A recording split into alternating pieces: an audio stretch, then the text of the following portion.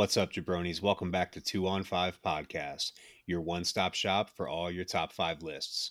I'm Drake, I'm Brett. and we are here today with a very special couple of announcements. You guys know right now that the world is shit. Things are all sorts of turned upside down, and most of us are stuck inside. So, and if you're not stuck inside, you should be. So, we want to release our very first multi episode series.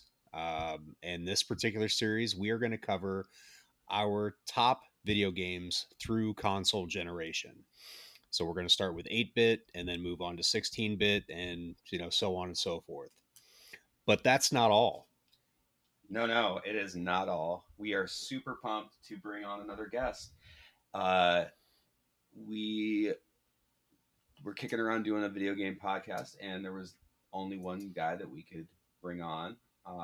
Probably the biggest video game fan we know, and his name is Brian Pasca. He's here with us. Hey, Brian, what's up?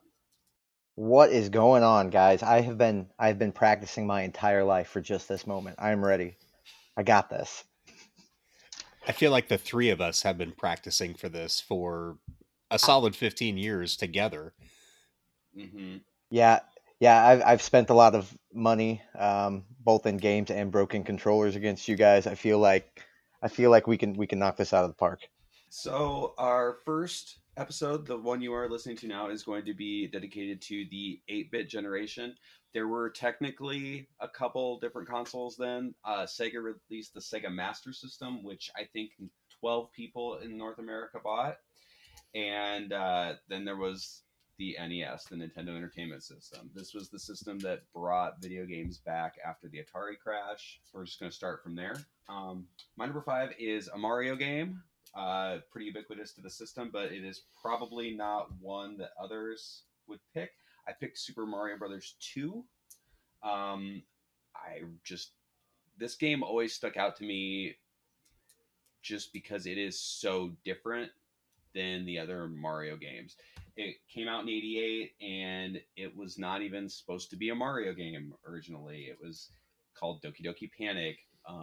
Nintendo was developing Mario 2, and it came out and it was too hard, and they were literally worried about the North American market because it had just crashed. So they reskinned Doki Doki Panic, brought it out. It's a big pile of weird.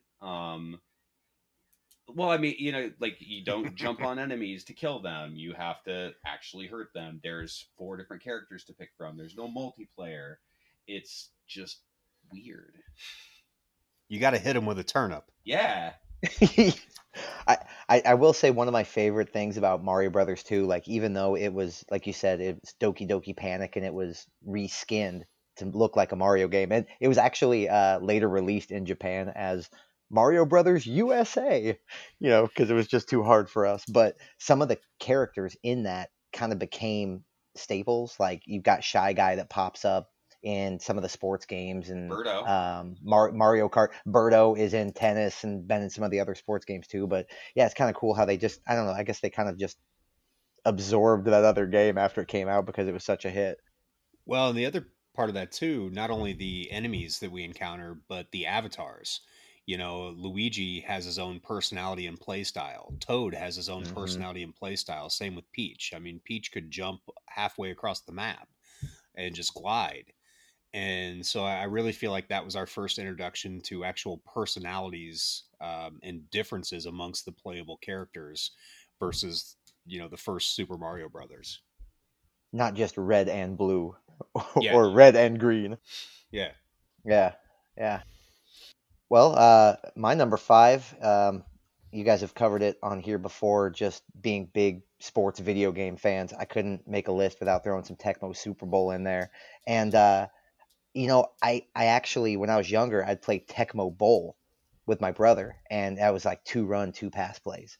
And I hated it. And it wasn't up until probably 5 years ago that one of my buddies, he was actually playing tournament Tecmo Super Bowl. He invited me because he wanted some live fire. Went over there and I started playing it. And like once you get into it, it's actually for the time, it's an incredibly deep sports sim, especially when you're playing against live people. There's so much you can do. There's like there's so many different stats that all matter different ways. So I mean, I've put a lot of hours into that. I kind of wish I would have played it more when I was younger, but I have a newfound appreciation, and it moved up the ranks for me pretty quick. I love that game. Well, and we can't talk about Tecmo Super Bowl without talking about Bo Jackson. Oh yeah, yeah. You know, I mean that was a, a moment for sports video games where it wasn't just a bunch of different colored checker pieces. Essentially, like Hmm. Video Bo had his own personality, had his own ability, and became the stuff of legends because of this game. Oh yeah. And I mean, this Tecmo Bowl is fine, to introduce a kid to, or to introduce somebody to. I understand that there were limitations with the system, but Tecmo Super Bowl was just head and shoulders above any other kind of sports game on the NES. Hmm. Um, Oh yeah. yeah, and I just feel like with that game there was always like at least one player that like just kind of dominated per team. And I mean, Bo Jackson is his own thing. He dominated the whole fucking game. But like, I'm gonna play the Chiefs, so you are gonna get sick of Christian Okoye, or Hmm. like Yep, stuff yep. like that. And it was just, I felt like that was a game that like while it could get super deep, and I am gonna tell you I never approached getting super deep with it. I still had a lot of fun with it, and it was like very surface level. And I think that Hmm. was one of the reasons why it's so well loved even now. And I still think it's pretty amazing for a game that's going on 30 years old now. Yeah, 30 years old. The online scene, because somebody has modded it, and there are tons of different leagues. There's ones where they use modern day rosters. There's ones where it's like pick your own opponents, and it's just huge online communities that still play and keep that alive. And then, if you're lucky enough to live mostly in the Midwest or up north, you'll find actual live tournaments, which are just a different. It's a different type of breed of person that goes there and plays in those. You. Different type of Well, competitor too. Holy moly! this was the probably the only sports game on NES that I can think of that actually took skill when playing head-to-head opponents. Hmm. A lot of the other ones are based on luck or random generated events, um, or just guessing the right play against your opponent. And this is one that really took a level of patience and trying to outsmart your opponent. And so I mean I feel like that laid the groundwork for every sports game that came after. Hmm. Hmm. So my number five is technically a sport too, I guess. Um, my number five is Duck Hunt, and it may seem silly, but this game is important to me because this was the game, that came typically packaged with Super Mario Brothers in the same cartridge, and incorporated the light gun, the zapper, to your system. And this was the first game that my parents and my grandparents were willing to sit down and play with me. This was one that was, and we'll talk about it over these episodes time and time again. Nintendo does a great job of incorporating the entire family into their games. And this was one that parents and adults felt was accessible to them and they could sit down and play with their kids more so than, maybe Mario Brothers or, anything else out there. And so I feel like it deserves recognition because it was that opening of the door for Nintendo to get the entire family involved. Oh yeah, like, And let's be honest, we all tried to shoot the dog. oh well, Oh yeah, obviously. yeah. Hey, you laughing at me? Yeah.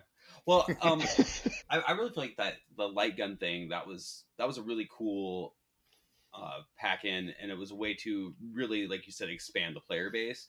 Um, my sister, who she's like 2.5 years younger than me, we were kids, but she was really little when we first got our NES, and the only game she could do was Duck Hunt, and she would be like right up at the screen, basically touching it and shooting, and she was like 4, it didn't matter. And also my dad would play. Like you said, it was just it was just it, there's no better illustration of Nintendo's philosophy of getting the entire family to play together. Yeah, I think it started early, but man, Nintendo loves their peripheral like devices. Oh man, that's Yeah, that was the very first system they launched comes with this extra gun that, I mean, really, for the time, pretty cool. And then obviously throughout every iteration of every system, you've had these different devices that are just kind of weird, little bonkers, but they always seem to work. Mm-hmm. With the exception of maybe like Super Scope.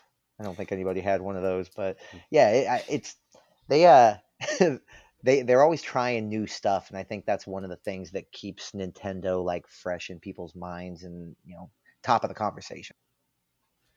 I actually did have a friend who had a Super Scope, but like he was a child of divorce, so like he,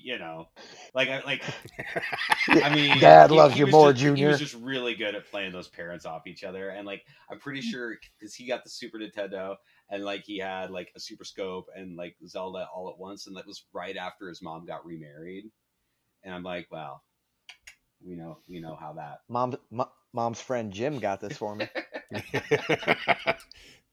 moving on to my number four. My number four is Tetris, and this is another one that was super accessible. Everybody can play, and also the fun thing about Tetris is that it looks incredibly simple when you start it, and that was a good way to suck people in and play this puzzle game.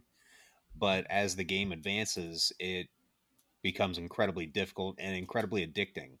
You want to play more, you want to uh, try to up your skill level, and it's one that you can pick up and play immediately. Anybody in the house can play, and you can walk away from it at any time too.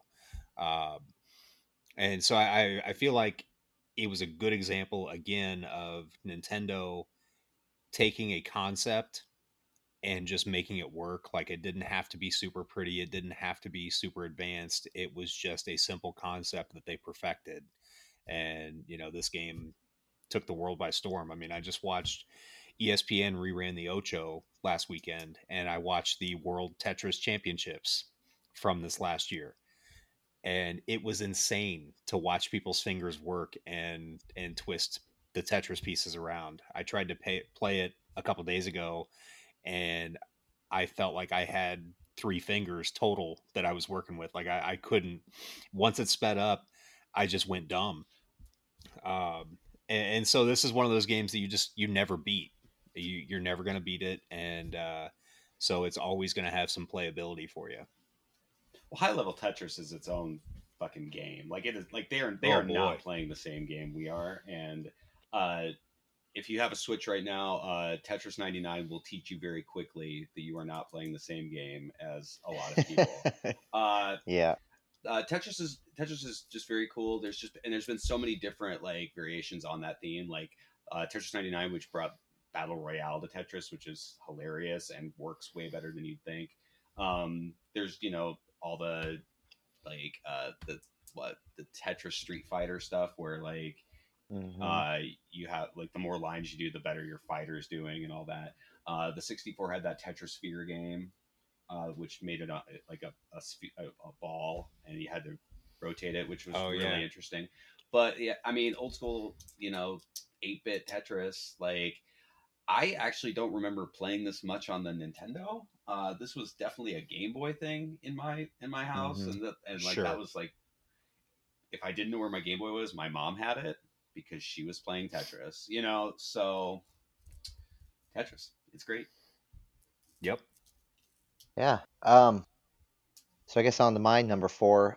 My number four. You guys know me. You guys know my love of RPGs, but I couldn't make a list without Final Fantasy.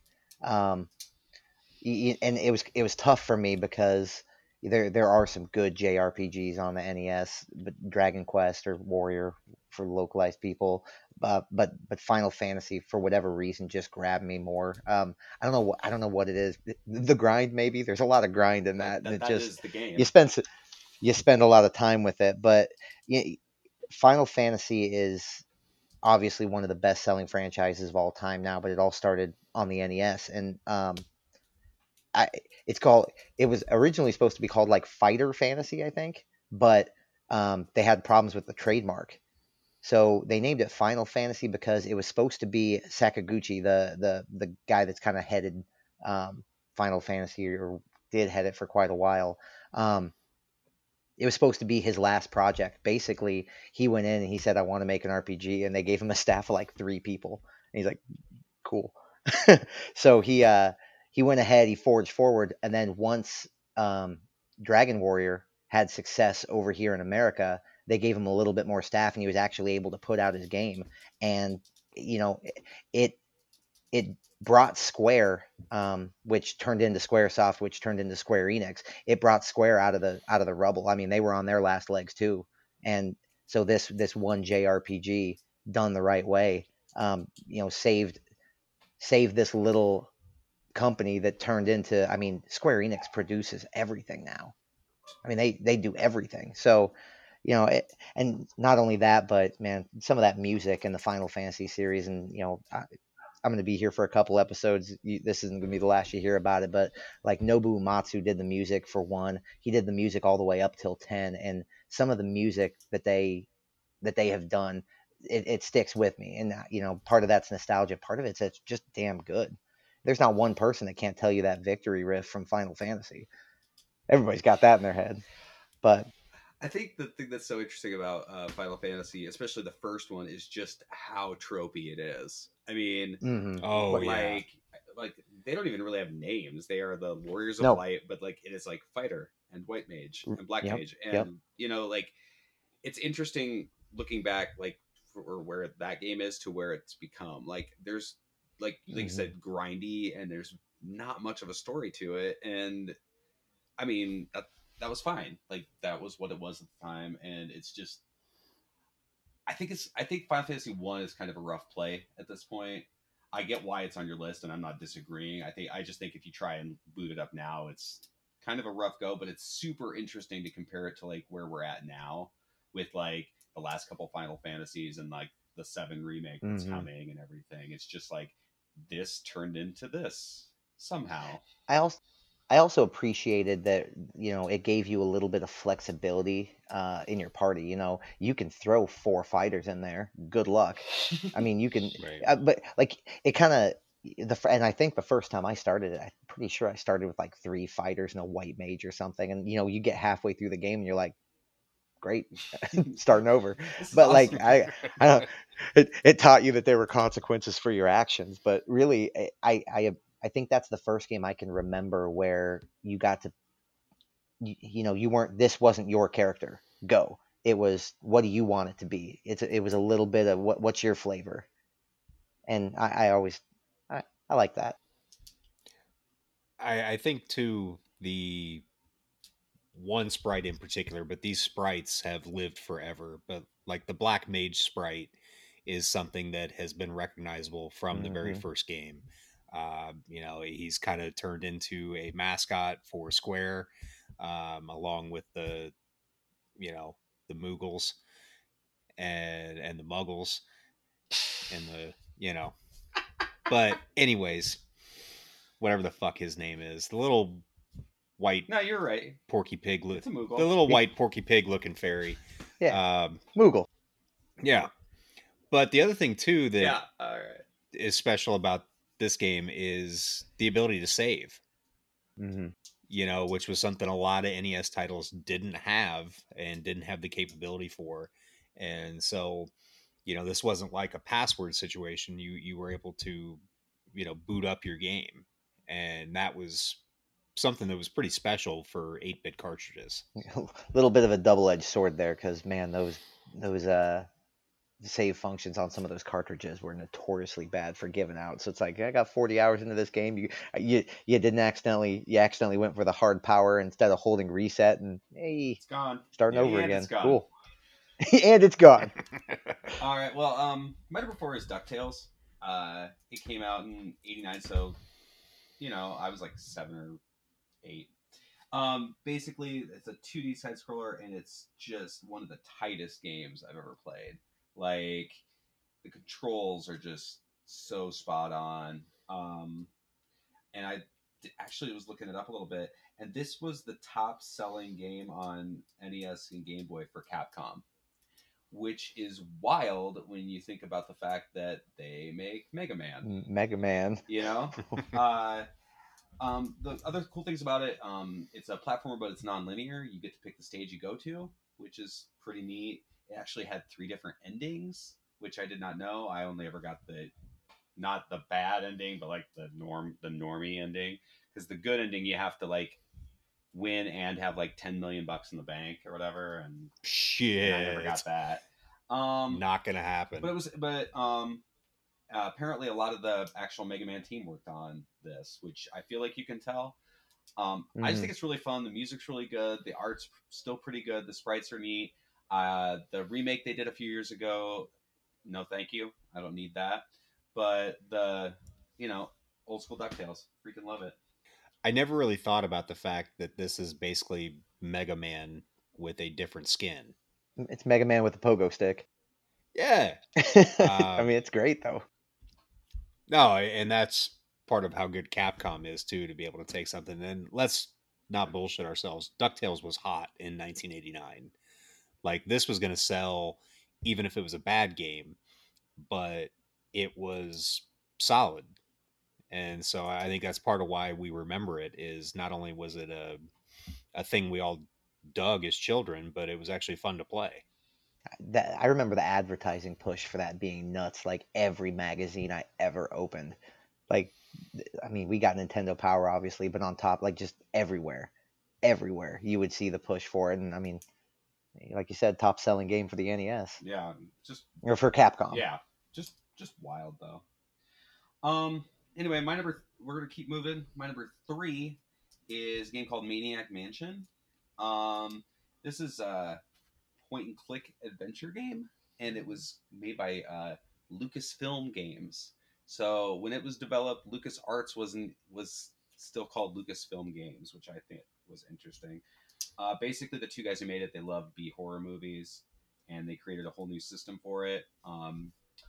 Basically, you say what you want to do, and then they have like 12 different commands, and then you click the command, and then you click what you want it to do, and it would tell you if you could do it or not.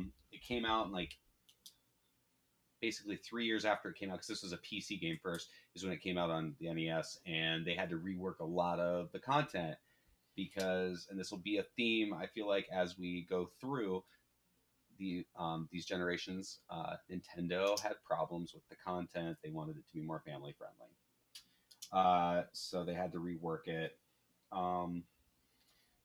There were 6 characters you could pick from, and it's really funny and really well written. Like, this was the basis. It ended up becoming a TV show for like 3 years.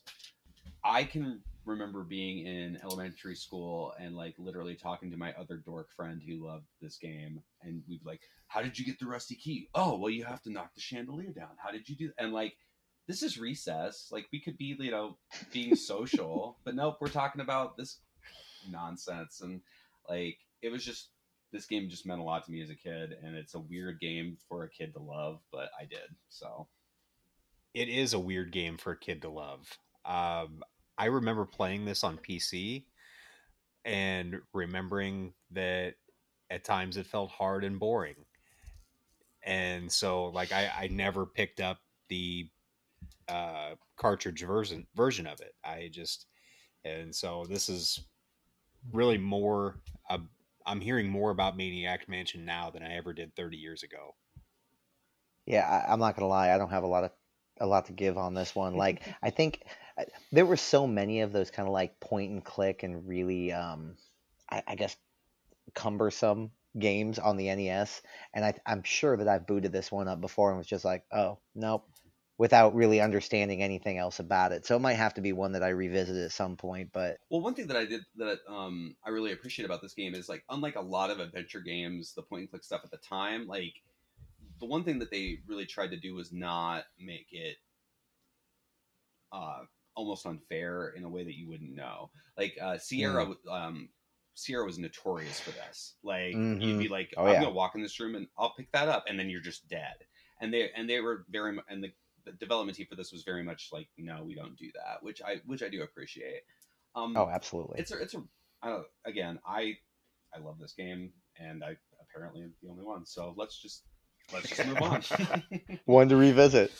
My number 3, it's Mega Man 2. I think all said and done, I'm not sure there's a game I've spent more time with than Mega Man 2. It was one of the few like cartridges that we actually owned. You didn't have to like borrow from a friend and then the mom writes, Sharpie on the back of it and Josh's cartridge.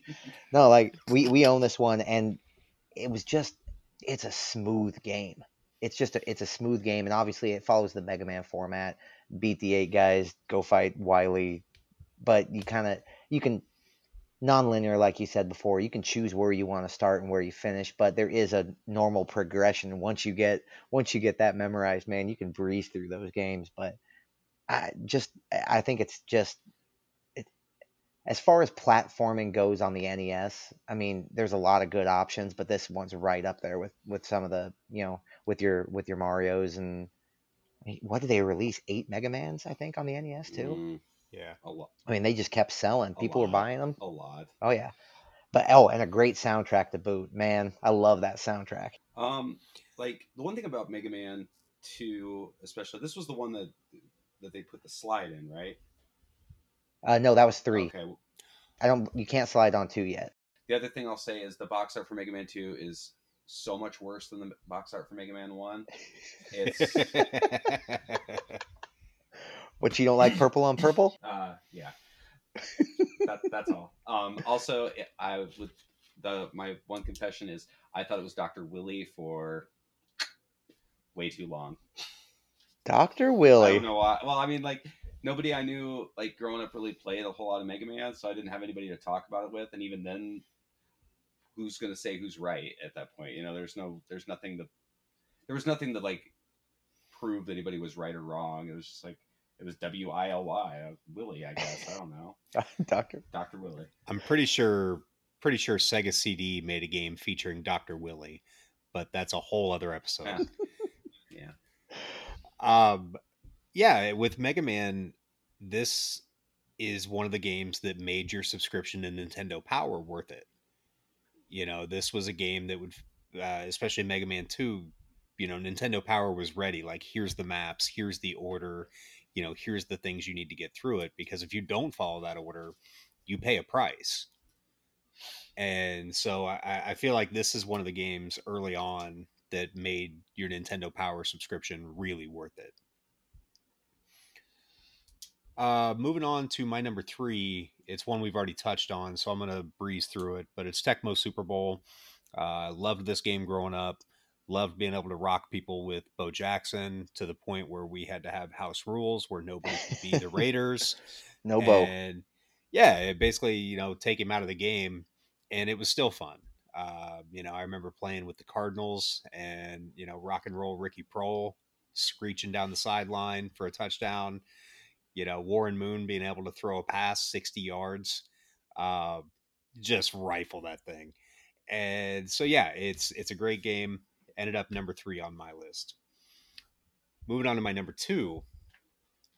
This is a game I struggled with where to put this on my list. I love this game. It is Mike Tyson's Punch-Out. Yes.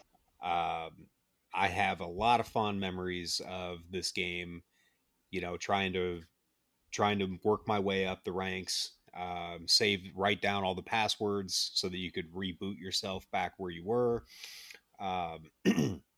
Super fun mechanics, easy to learn, but would take you a while to master. And also figuring out the rhythm of the fighters was a new challenge with every fighter. This is a game that I struggled with for years. And then finally, when emulators became a thing and I could play it on PC, that's when I finally beat Tyson. And between the ability to play, save state. Yep. Between the ability to play on PC and use the directional arrows and have a save state where I could reload right back into the second round after I'd already whooped his ass in the first, and finally beat it. And I was probably 25 at the time, and it was the best thing that happened to me that year. Finally beating that game. I think I might have got engaged around the same time, but beating Tyson was my crowning achievement that year. So yeah, it was such a fun game. Having Mike Tyson's face on it was cool.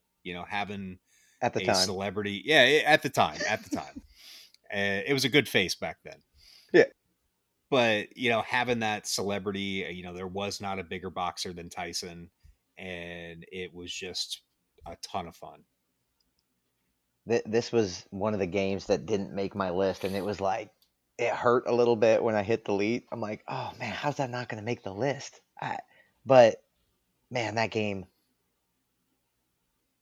that's another one that I just spent hours and hours and hours playing, and like, yeah, it hurt. Like you got later on, and they beat the shit out of you, and it's like, oh, now I got to go back 3 fighters and fight Don Flamenco again for the second time. Come on, but man, it was just it's just the ride is great. I will say one of my favorite things about Mike Tyson's Punch Out on the NES though is Soda Popinski. So in the game before they reskinned it for NES and made it Mike Tyson, it was like Vodka Vondrinsky or Vodka something, Drunk and he was Insoo. just yeah, he was just obviously the joke's there. He's a Russian. He likes vodka, and that's funny. But then in the NES one, they made him Soda Popinski, but they kept like all his little quips the same. So he's talking about how like he's gonna have to get somebody to drive him home after he beats your ass. It's like that doesn't make any sense. He's not drunk, he's diabetic. Yeah, like, oh man, I don't really have too much to add to any of that. I always love the variety of the fighters. I always just thought they were hilarious, and just The it was just super stereotypes. Yeah, well, it was like, and like right up on the line of disrespect, if that makes sense. Like I don't feel like it's awful, but you're like it probably couldn't be made today like that. But anyway, it was. Yeah. I just always just loved that game. It was a lot of fun. All right. I guess I'll do my number two then. My number two it's Super Mario Brothers 3. I mean, I don't know what you have to say about that game. Everybody's played it. I mean, everybody played it till their fingers hurt. It is it's almost a perfect platformer. There's always something new to see. You run through a level and you don't notice it, and then the next time you're playing through it and you're on the same level and you have a P-wing, you fly up in the sky and there's a whole other world up there. You're like, well, okay. There's so much to see and do in that game, which not normally what it's like when you're playing a platformer, but it's controls are tight. It's fun, start to finish. I don't know what else there is to say. It's just as close to a perfect platformer as you can get. I am going to reserve comment for later. Yeah, I will have a little comment here, and then I'll add a little comment later. The thing about Mario 3 is I think you can defend this. Like it might be the best of the 2D platforming Marios, and I really I wouldn't argue with that. I'm not sure if I mean, you go back and forth on that in Mario World, and like but what they were able to squeeze out of the NES with that game is pretty impressive. So, Mm-hmm. but anyway, we'll just kind of keep it moving. My number two is Dragon Warrior. Brian brought it up a little bit ago. This is the Americanized version of Dragon Quest that came to the United States. It's an RPG by Enix. It actually came out 3 years after it came out in Japan. So it has noticeably better graphics, and they added a save system. And that's all really pretty interesting. It was a huge seller in Japan. It sold over 2 million copies, which for a Nintendo game was pretty big if it wasn't a pack-in. It obviously sold less than that in the United States. And Nintendo actually had enough leftover cartridges. They were trying to get rid of them. So if you subscribe to Nintendo Power, you got a free copy. And Hell yeah, I that's did. how I got my copy, because my aunt subscribed me to Nintendo Power and gave me a video game, and she was obviously my favorite aunt for at least that year. I dig Dragon Warrior. Like, it was my first exposure to RPGs. Like, and it was just like a JRPG is just so weird and so different than any other style of game. And so, like, I was shocked when I'm just like walking around and then things are getting tougher and tougher. And then, oh shit, there's a gold man. And like, it was incredible. Like, oh, I can go in this cave, and if I don't have a torch, I can still move around and get completely fucking lost. Hope I don't do that. Like, it was just a whole new style of gameplay. I've got that sound embedded in my head where you go in, you just boom, boom, boom, boom, going up against the wall. Mm-hmm. But I don't know if there were, like, I still remember like the sense of accomplishment's a weird word, but like it was an accomplishment when like you go for the first time, you go to that east part of the map and you beat the green dragon and you rescue the princess, and then you're like, I did it. And then like, no, that's like the first 10% of the game. There's a lot more. You're like, oh, okay, it gets harder. Good. Well, like going to like this one burnt out town, and you have to go to like one special spot and do a search. Mm-hmm. Search. And you hope, and then you Edric's finally armor. find the armor. Like, oh yeah, good stuff. All right. So we're moving on. My number one, Star Tropics. This came out in Good choice. 90, and this was a really big deal to me, because the summer that I got this game, I was going up with my dad to work, and he was paying me to like paint and do stuff at the plant, and like literally my first paycheck I went and bought Star Tropics. And so like it's always in my mind for that. Did a little research on it. This game actually only came out in North America and Europe. It was not released in Japan, and it was developed by Nintendo. So that's weird. But yeah, it's a 2D action adventure game, very reminiscent of Zelda. It's got an overworld, and then you go into the actual levels. The story is bonkers. Like, by the end of it, like, I mean, you start off on this island, and then by the end of it, it's aliens and whatever. But I just really like it. The other thing that stands out to me is at one point in the game, you get a submarine, and to progress, you are supposed to enter this code. And what they wanted you to do was take out this piece of paper that was in the box and dip it in water, and then this code would appear. So if you didn't have that, you were boned. And like enough people like wrote into Nintendo Power, like Nintendo Power put it in the magazine. It was like, here's the code in case you don't have it, which copy protection, it's always been there, and it's stupid. Yeah, I've Star Tropics is another one that was right on the cusp of making my list. Like I booted that up and played it maybe a week ago on the Switch, because on the Virtual Console that's one of the options, and it's still a good game. It's like you said, the story is, you're not there for the story, you're there for the gameplay. But yeah, hey, you start with a yo-yo, and then there's gonna be a talking dolphin, and then you're gonna need a submarine code, but then there's aliens too. You're like, okay, yeah, sure. And you're really good as long at as the I win, yo-yo, as long as you're I a win. star pitcher. Yeah, What? yeah. But oh yeah, great game. This might be the weirdest game on the list, without question. But the one thing I remember about this was how fast it was. It felt like the pace moved at a much faster pace than like Super Mario Brothers.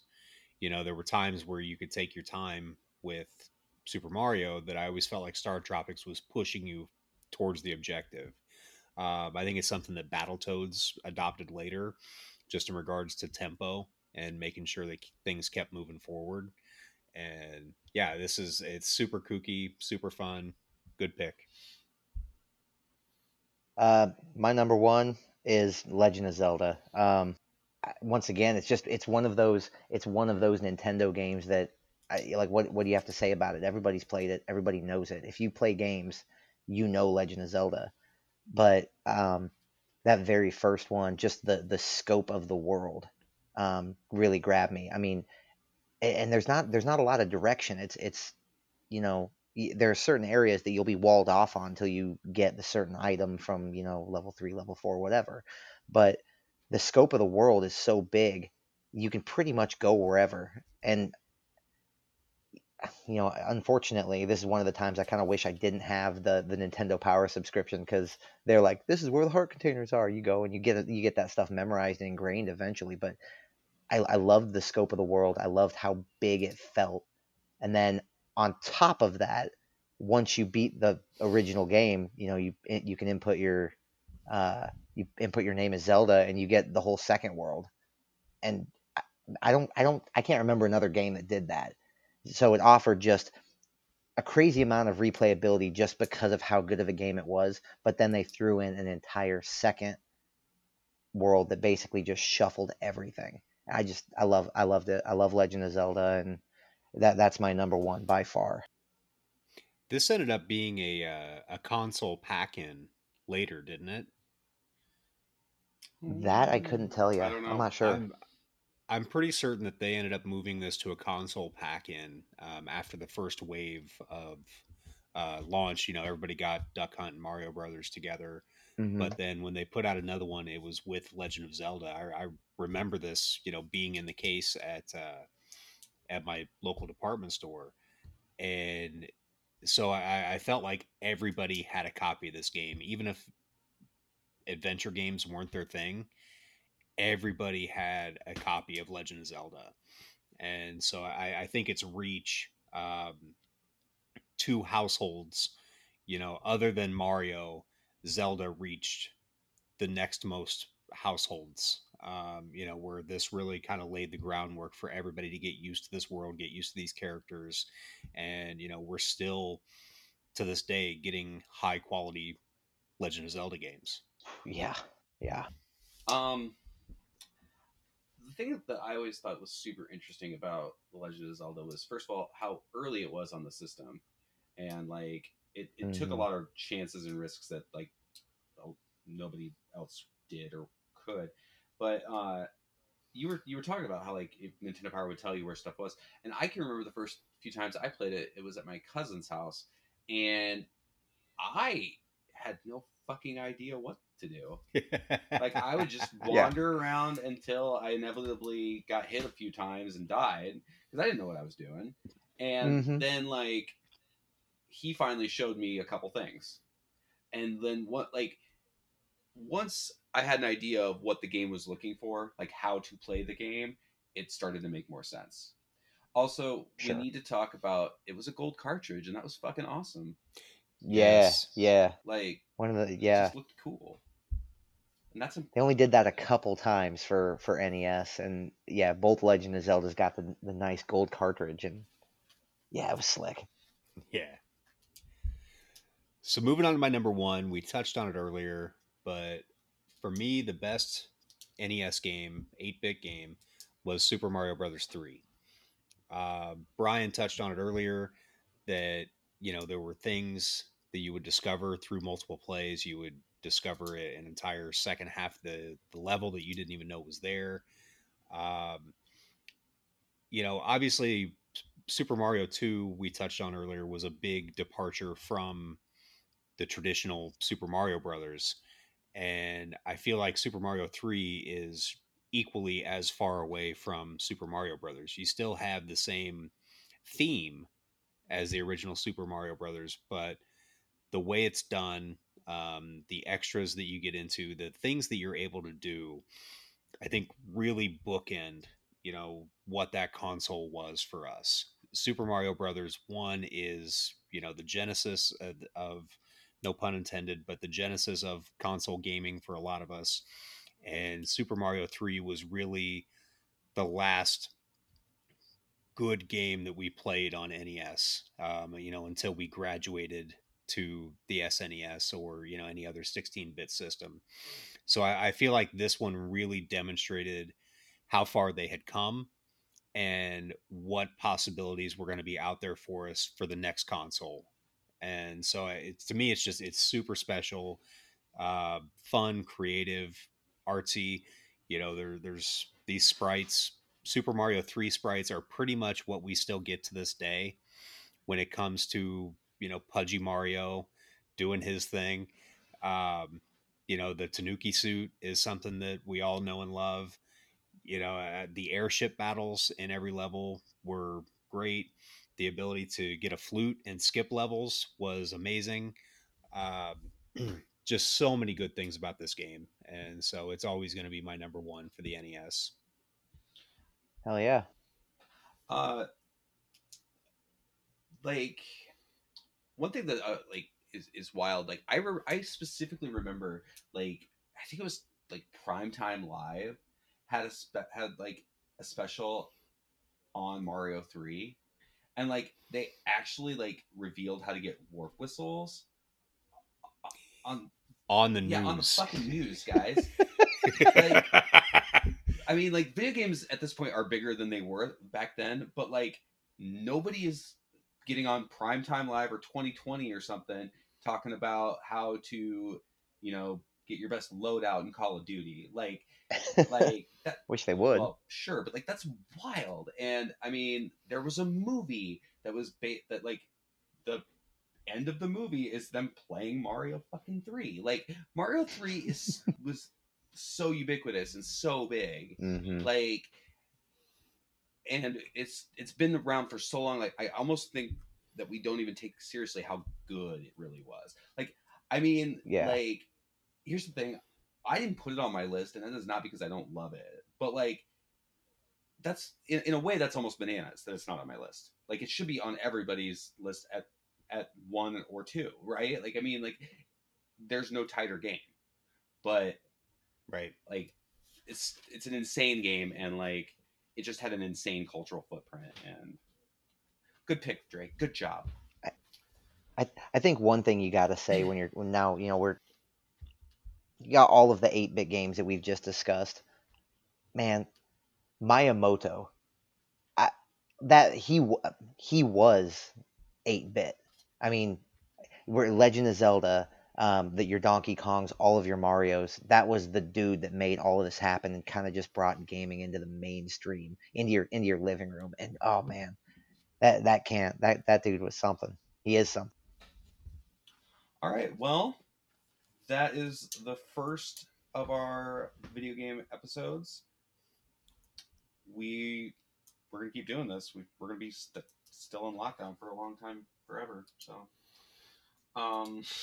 yeah, we're super excited to do this series. We're excited to keep graduating through the generations. Next, we're going to touch 16-bit systems.